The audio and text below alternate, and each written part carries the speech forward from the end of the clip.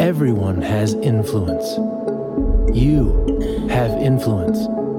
And every morning brings with it a simple invitation to engage the work before you, whatever your work is to do, with focus, with energy, with passion, in the big and small moments.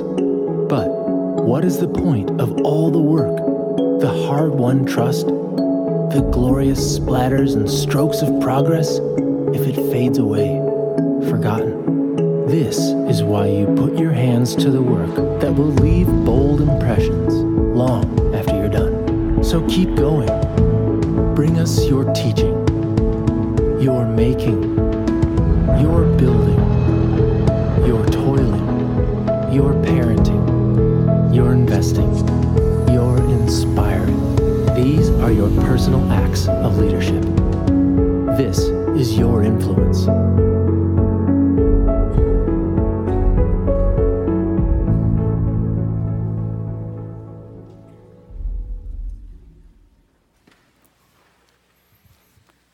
All right, so good morning again.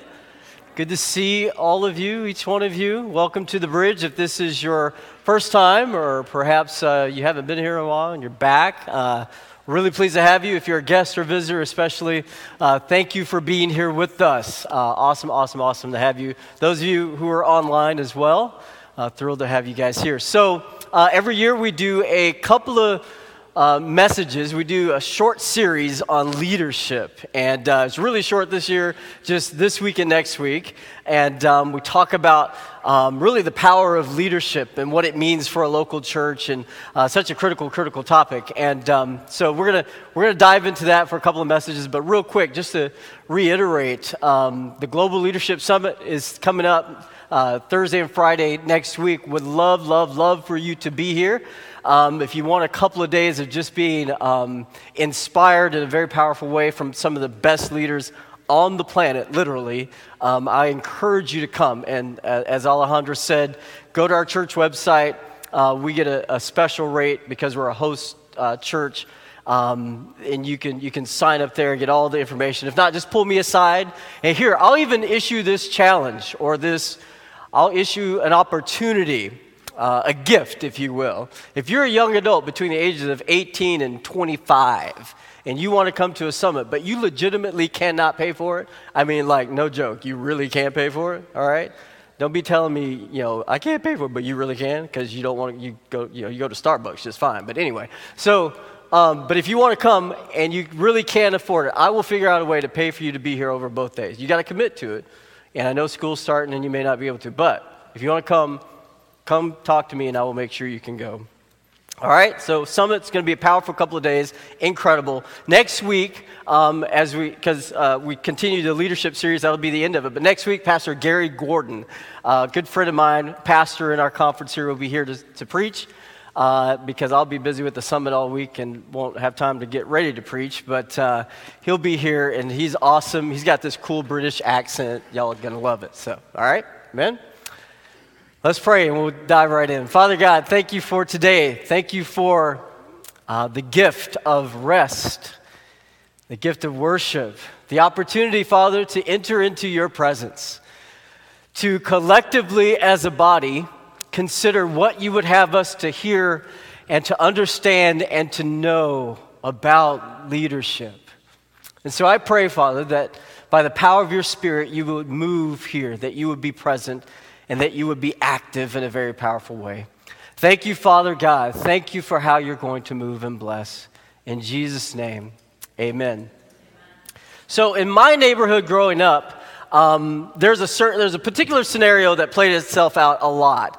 And that was, as a group of kids in the neighborhood, we were constantly playing games. We were, doing athletics. We had teams, and we would play basketball. We'd play football. We'd play kickball in the street. We'd play, you name it. We played it. And so what that presented us with is a way to divide up the teams. You had all these kids. You got to figure out, how do we create the teams? to play the sports and to play the games that we're involved in. And so typically what would happen is you'd have the oldest, most kind of the more mature, bigger kids. If they were there and they were going to be involved, then two of them would be the captains. So captain, and then they would decide who gets the first pick. Maybe they'd flip a coin or just decide.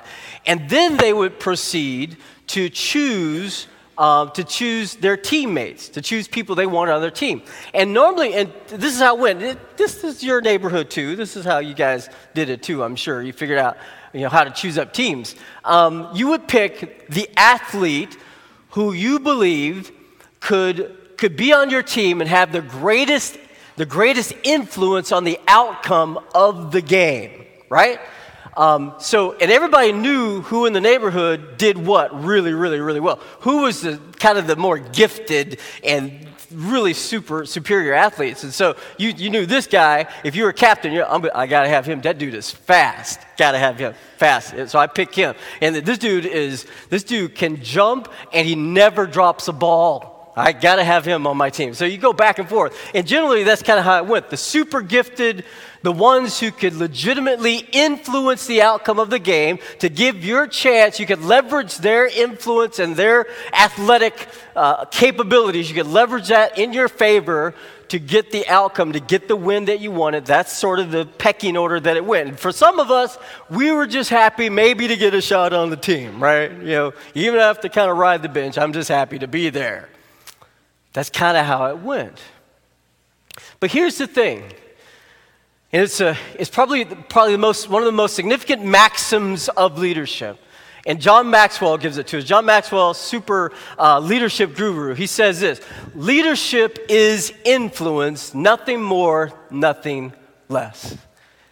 Leadership is influence, nothing more, nothing less. And it's so incredibly true. The power of influence. You want to take a word that is the most significant and definitive word on leadership, it simply is influence. And here's my thing.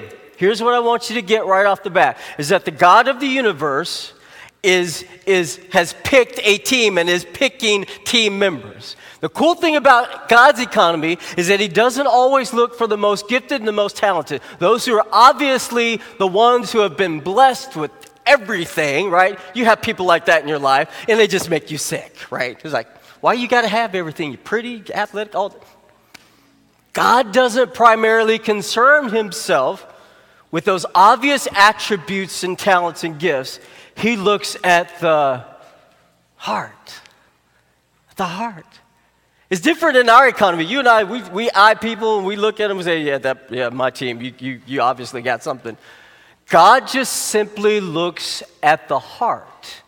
And he goes around and he taps people on the shoulder and he says, I need you to help accomplish my purposes in the world. I need you to leverage your giftedness and your talents and your resources on behalf of my kingdom, because I can use you to help give me the most important outcomes in the world.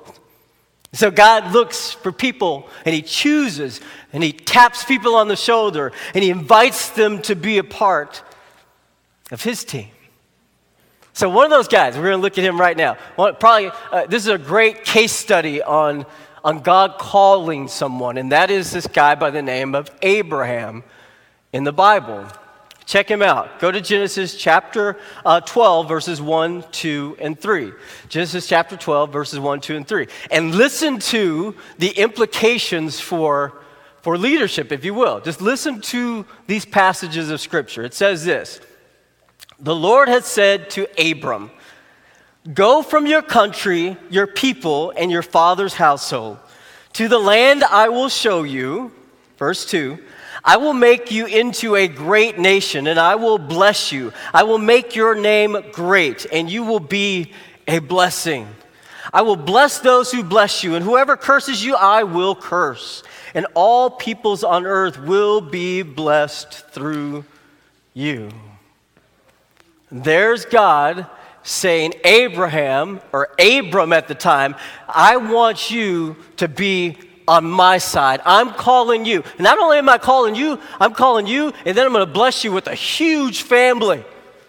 A huge family, lots of descendants that can also be my influencers, can be my leaders, all down through the course of history, until ultimately in Abraham's line there would come the greatest leader of all time. Join me.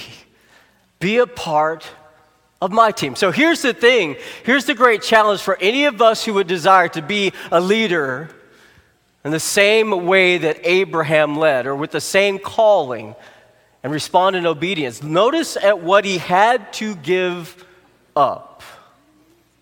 Hey, Abram, I want you to leave your country, leave your people, and your father's household. So leave your country. You're going to go to a land that you are unfamiliar with. I want you to leave what is familiar, the land that you've known, the place where you can drive through the streets and without even blinking an eye, you can get around. You know your way around like the back of your hand. I'm going to ask you to leave. And then I'm going to invite you, look, Abram, that's not enough. I want you to leave your people. Ooh. Leave the people that you know, the connections that you've had, the relatives and the family and the connections that you've made, all those friendships, all those relationships, those networks that you've created over the years. I want you to leave that too. And then the kicker, I want you to leave your father's household. Wow. I want you to give up all of that. I want you to abandon your security. Come on, security is big with us, amen, right? We have alarms on our homes, alarms on our cars, anti-theft devices on our cars. We have security codes on our phones. We have all kinds of, we wear seat belts because we want to be secure in the car. Security is huge with us. Familiarity is huge with us. We like routine for the most part. God says, no, I need your influence in the world. I'm inviting you to stop playing small ball and secure ball, and I want to move you into something bigger, Abram, but it's going to require something of you. It's going to require you to step out of what's familiar and known. It's going to require you to move away from the networks and the relationships that you have built so much in and put so much into. It's even going to require you to abandon the money and the security, the financial security of living in your father's household and the inheritance that you stand to gain. You got to leave that too. In essence, what God is asking of Abram is to do what? Give up your entire identity, abandon who you are, and become my guy, my leader, my influencer. Mind-blowing. The call that God places on his people. When God taps you on the shoulder, it's no small thing. I'm going to give you a new identity and a new name. I'm going to relocate you so you can accomplish my purposes. So now Abram becomes Abraham. Abram becomes Abraham. But God says, I'm going to bless you enormously. You thought you had it good where you came from, Abram, I'm going to bless you. I will make your name great, and you will be a blessing. So therein lies the other part to this whole notion of being a leader. When God comes along and he taps you on the shoulder and he says, I need your influence, and I need it over here, God says, it may feel like it's not a blessing in the moment, but give it time. You will come to see that I am blessing you. You will come to see that I am deeply blessing you. So here's the cool part. You and I are connected to Abraham. And by virtue of that connection, by virtue of the fact that we come under Abraham's household, he is Father Abraham. Those of you who grew up Adventists, Father Abraham had many sons. Come on, Bridge people. All right, everybody on their feet. We're going to do Father. I'm joking. Don't move. No. But we are with Father Abraham. And notice what Galatians says. So Paul affirms this whole notion. He says, there is neither Jew nor Gentile, neither slave nor free, nor is there male and female, for you are all one in Christ Jesus. But verse 29, notice what he says. If you belong to Christ, then you are Abraham's seed and heirs according to the promise. Yeah. So if you believe in Christ, if you are a Christ follower, then you are part of Abraham's seed. You fall in line with his household and what God promised and what God was going to fulfill through him. So not only are you an inheritor of all the blessings and the cool stuff that we get as being connected to Abraham, but you're also gifted and blessed with the opportunity to leverage your influence and your leadership on behalf of the kingdom of God and all the good that God wants to do in the world to bless people. Right? Right? Come on, we don't get to just have the blessing and be okay with that. The other part of the covenant that God made with Abraham is that not only am I going to bless you, but you get to be a blessing. You get to be a blessing. I can't think of a cooler way that the Bible could put it. Is that God taps you on the shoulder. He says, I want to use your influence. I've blessed you.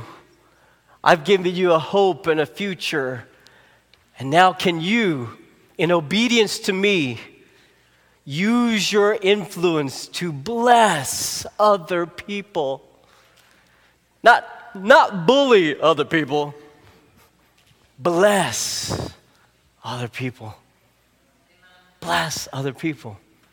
The Bible has always taken this idea of influence very seriously. In fact, the truth of the matter is our parents took influence very seriously, right? So when we were coming along, you remember this, that our parents always told us, they said, hey, make sure you're hanging out with the right crowd. You know, there are certain people you probably shouldn't be hanging out with, but you need to hang out with these people because, you know, they're good influences, but the bad influences can lead you astray, can lead you away. This whole idea of influence isn't an unfamiliar thing, and so John Maxwell is absolutely correct. Leadership is influence, nothing more, nothing less. And then our parents, after we did something foolish, after we followed the crowd, after we let them lead us into some foolishness, and they found out about it, our parents would always come back to us and go, what were you thinking?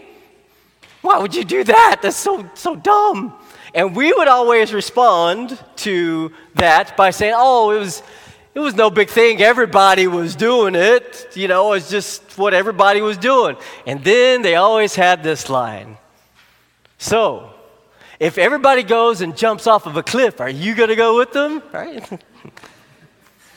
All the parents here, please write if you've used that line. Really? That's sad. That's really sad. You're parenting. Concerned. No, I have to. In different language, I'm sure. But you get that influence. The Bible affirms the power of influence. The Bible affirms the power of leadership. And it can either be a blessing or a curse. If you go to the book of James, and it just kind of underscores the notion of the power of influence. James chapter 3 and verse 1. Notice this. Not many of you should become teachers, James says. Not many of you should become teachers, my fellow believers, because you know that we who teach will be judged more strictly. Why? Because a teacher is a leader. And a teacher has enormous influence over those who are under his leadership and under his pupils that he is given or she is given the opportunity to influence. So the Bible says, be careful, and this is in the context of the church. James is saying, those of you who might want to be teachers and leaders who have people under you, be careful what you wish for, because there's a higher standard, there's a greater responsibility, there's more accountability for those of you who have such prominence and influence on the people. Be mindful of that. And Jesus backed this up too. Jesus really lays it out here really powerfully. He says in Matthew chapter 18 and verse 6, notice what Jesus insinuates or implies because of the power of influence. If anyone causes one of these little ones, those who believe in me, to stumble, it would be better for them to have a large millstone hung around their neck and to be drowned in the depths of the sea. Woo. So if you are a leader, if you are an influencer, and by virtue of the fact that you are present and breathing and alive, you do have influence. You are a leader, whether you want to be or not. You influence in some way. But Jesus says, look, if you cause somebody to stumble with your influence, especially one of these little ones, severe consequences should be placed on you. Severe consequences. If you are not a blessing and you're more of a curse as you leverage your influence in whatever circle you operate in, God says, be careful with that. So the calling is real. The invitation to obey God with our influence and to leverage to be a blessing and not a curse is a real calling. And by virtue of the fact that you are a Christian, by virtue of the fact that you have surrendered, given your heart to Jesus, let God know that you want to come and give your life to Him. You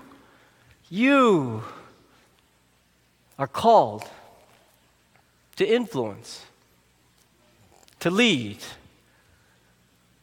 to respond to God inviting chaos into your life sometimes, because that's what comes with being a leader. Just ask Abraham, dude, get up, leave, abandon your whole identity and security and everything you know and just go. Go. And I will bless you.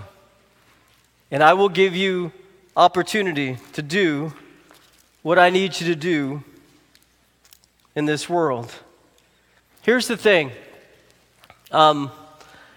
The only job I've ever held my entire life, the only thing I've ever known to do, the only time I've ever, my only adult job, the only way I've gotten a real paycheck is working for the church. That's all I've ever known. I've never worked in any other environment. In fact, I was like 14 years old. I'd just become a Christian, just joined the Seventh-day Adventist Church, and y'all introduced me to summer camp. And I loved it. And I said, look, can I stay and work? Can you just hire me? This is like 14 years old. And they said, like the church always says, we ain't got no money to pay you. But, I didn't care. I just want to be a part of what's happening here. You guys have so influenced my soul, and my life is so different because of you. I want to continue to be here. And so I love the church. I do. And if you were here, you heard we were doing the Frame series, and we did Unity last week, and Pastor Steve was here. The week before, Pastor Jeff did the church, and he talked about the church, and he talked about how he loved the church. And when we say that, and when I say that, I know that I mean that I love the church. And what's incredibly challenging for me, as one who has given literally my whole adult life into serving and being gainfully employed by the church, is when we do not reach our fullest redemptive potential. In other words, we have, by virtue of the fact that you are gathered here and we have so many people who have come to faith in Jesus, and your stories and testimonies are similar to mine, but God has also gifted you and called you and tapped you on the shoulder for somehow to leverage your influence in the church and in the world. We have enormous potential to be a blessing. Incredible potential to be a bigger blessing. Not to say that we haven't already been a blessing. We are a blessing, but how much more could the God of the universe do with the collective influence that this body has? How much more? So the great challenge is to leverage, to begin to look at the influence and the potential influence that this body has, and every church and every member has, and to be able to say, how can God, through the power of leadership and influence, begin to exploit that for the good? How can God extract even more out of us, man? How can God do even more to leverage the potential that we have?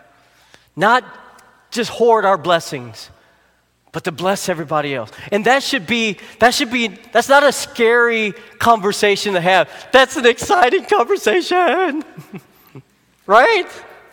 That should be exciting to talk about, well, God has given me a vision to do this, and God's called us to do this, and to be here, and to influence here, and to influence here, and that should just really, really pump people up. Amen. The power of our influence is significant. The challenge for us as a body is to begin to leverage that so that we can be a blessing to others. So the Old Testament casts this vision for God's people, Abraham's people. Isaiah picks it up. He's writing centuries later than the time of Abraham. But notice that the Bible is consistent with this idea that God's people collectively hold this potential to bless in powerful ways the world. And so Isaiah 42:6 picks this up. It says this, I, the Lord, officially commission you. I take hold of your hand. There's commission. Remember in Matthew we got the Great Commission? Here's an Old Testament commission. I'm sure there were others. I, the Lord, officially commission you. I take hold of your hand. I protect you and make you a covenant mediator for the people and a light to the nations. A light to the nations. A light to the nations. Again, in Isaiah chapter 60 and verse 3, it says, nations will come to your light and kings to the brightness of your dawn. In other words, we've all said it, we've all heard it in church many times, you are the light. And it's not just that collectively we are the light. That is true. And maybe we're a brighter light when we're all together, but you individually, you are a light. You're a light. And you have influence. Think of the power of light to influence darkness, right? You ever stumbled around in the dark wishing right after you stubbed your toe and said a bad word that you had a light? That's all right, y'all can confess. This is a safe place. You said the bad word. But light would have been really great in that instance. But you individually are light. Remember back in the day, some of you will remember, some of you were faithful watchers of the Oprah show. Remember the Oprah show back in the day? Okay, well, Oprah was on TV many years ago. She's still on TV.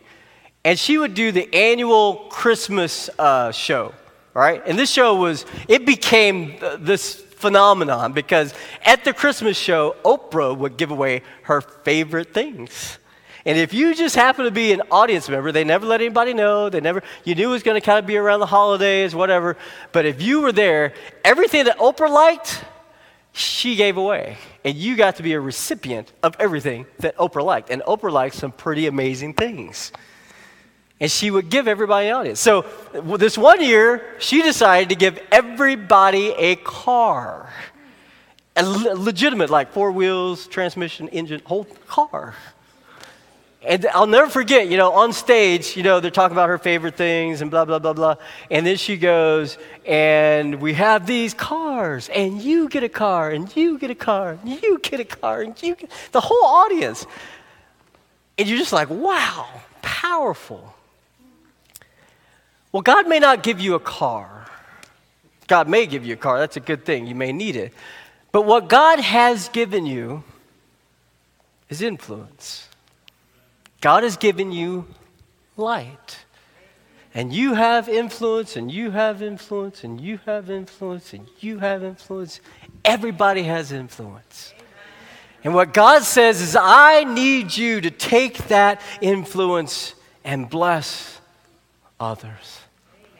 The gift that I've given you, be a light, be a blessing, come alongside of, aid someone else. In fact, Jesus comes along and he backs up Isaiah. Jesus read Isaiah. That was the Bible that he had. But he says this, he says, you are the salt of the earth. You are the salt of the earth, but if the salt loses its saltiness, how can it be made salty again? It is no longer good for anything except to be thrown out and trampled underfoot. So here, Jesus takes a page out of Abraham's story. Not only am I going to tap you on the shoulder and call you, I'm going to give you a whole new identity and a whole new name. So your first name is Light. So turn to the person next to you and say, hey, Light, how you doing? Nice to meet you. You did it. Very good. Right? So your identity now, you're not just Joe or Bob or Sue or Sally. You're Light. That's your identity. That's who you are. But guess what? You're also salt. You're also salt. So tap the person next to you and go, hey, salt, how you doing? You're kind of salty. Yeah, no, don't say that. But you get what's happening here. God gives us a whole new identity and a whole new name and whole new purposes and an opportunity to leverage what we have to be a blessing to others. Here's a passage that we'll end with, and then I got a story I want you to hear. 1 Peter chapter 2 and verse 9. You are chosen. 1 Peter chapter 2 and verse 9. God's tapping you on the shoulder. You are chosen people, all of you, a royal priesthood, a holy nation, God's special possession. Ha, I love that. God's special possession, that you may declare, this is how you're going to be a blessing, that you may declare the praises of him who called you out of darkness into his wonderful light. We haven't talked a whole lot about blessing, so real quick. Blessing in the Bible, particularly the Old Testament, is a word in the Hebrew is barak. And so it basically means that you are someone who gives someone else peace. It has the idea that you come along and you're an encourager. To bless someone is to encourage. To bless someone is to heap praise on them. To bless someone is to lift them up, not bring them down. To be a blessing is to be an encourager and to wish the best on people and not the worst. I mean, what kind of easy calling is that, people? Come on. To just bless people. And I guarantee you, if you have a hard time blessing others, you clearly don't understand how blessed you are. If you have a hard time elevating and lifting up, then you have no clue how blessed you are. So ask God to give you a heart that blesses. Not a heart that bullies, not a heart that judges, but a heart that comes alongside of anyone and says, I'm here to lift you up. I'm here to encourage you. I got to end with this story.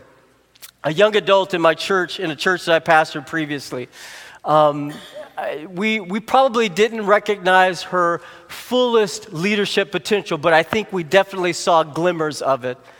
But she is now a young adult. She's a 20-something. And she posted something on Facebook recently that was just very, very powerful. And I'm going to use her name, and I hope that's okay because I failed to ask her, but I think she'll forgive me. If not, I'll pray for forgiveness. But anyway, I want to use her name because I just want you to hear her name and see if you catch this. Her name is Sarah Abraham. There you go. But listen to what she writes. She talks about how she became a big brother, big sister, a big in big brothers and big sisters. So she's leveraging her influence to be a role model, to be a mentor to young kids who may not have that opportunity. But just listen to her story. This is how she posted it on Facebook. A lot of people ask me why I got involved with big brothers, big sisters. This is the biggest reason. Growing up, I had no one I really looked up to, little to no guidance, and no one in my life who was older than me that I trusted to talk through it all with. I decided that even though I never had a role model in my life, that I could still be a role model for a child facing similar circumstances. I am by no means perfect, she says, but I am sincerely invested in my little. That's what they call the person that you mentor, a little. I love her unconditionally, and I believe she is capable of anything she sets her mind to. I have seen the progress. I love that. She comes along, she invests, and she sees the progress that she has made since we have been matched. One of her biggest accomplishments. This is blessing people. When you come along, you recognize accomplishment and you praise them, you lift them up. One of her biggest accomplishments is that she has gone from struggling to read simple sentences to being on the honor roll in school and reading 11th grade sight words. She has made significant advances socially, academically, and emotionally. And even though I never had one myself, I really feel that I understand the value of a child having a mentor in their life. You have influence. You have been blessed. The King calls, the Creator calls you. He taps you on the shoulder. Use that influence, leverage that influence to bless, to be a blessing to others. Father God, thank you that collectively you have called us light. Collectively you call us salt. And that's a new identity for us. That's no small thing. That's no small calling. Well, Lord God, may we understand the gravity of it. May we understand how important our potential is. And may we lean into that calling, though it requires us to abandon places, things, or people or relationships. May we lean into that calling, and may you use us, Lord, to lead and to bless others for the sake of your kingdom and for your glory. In Jesus' name, amen. Amen.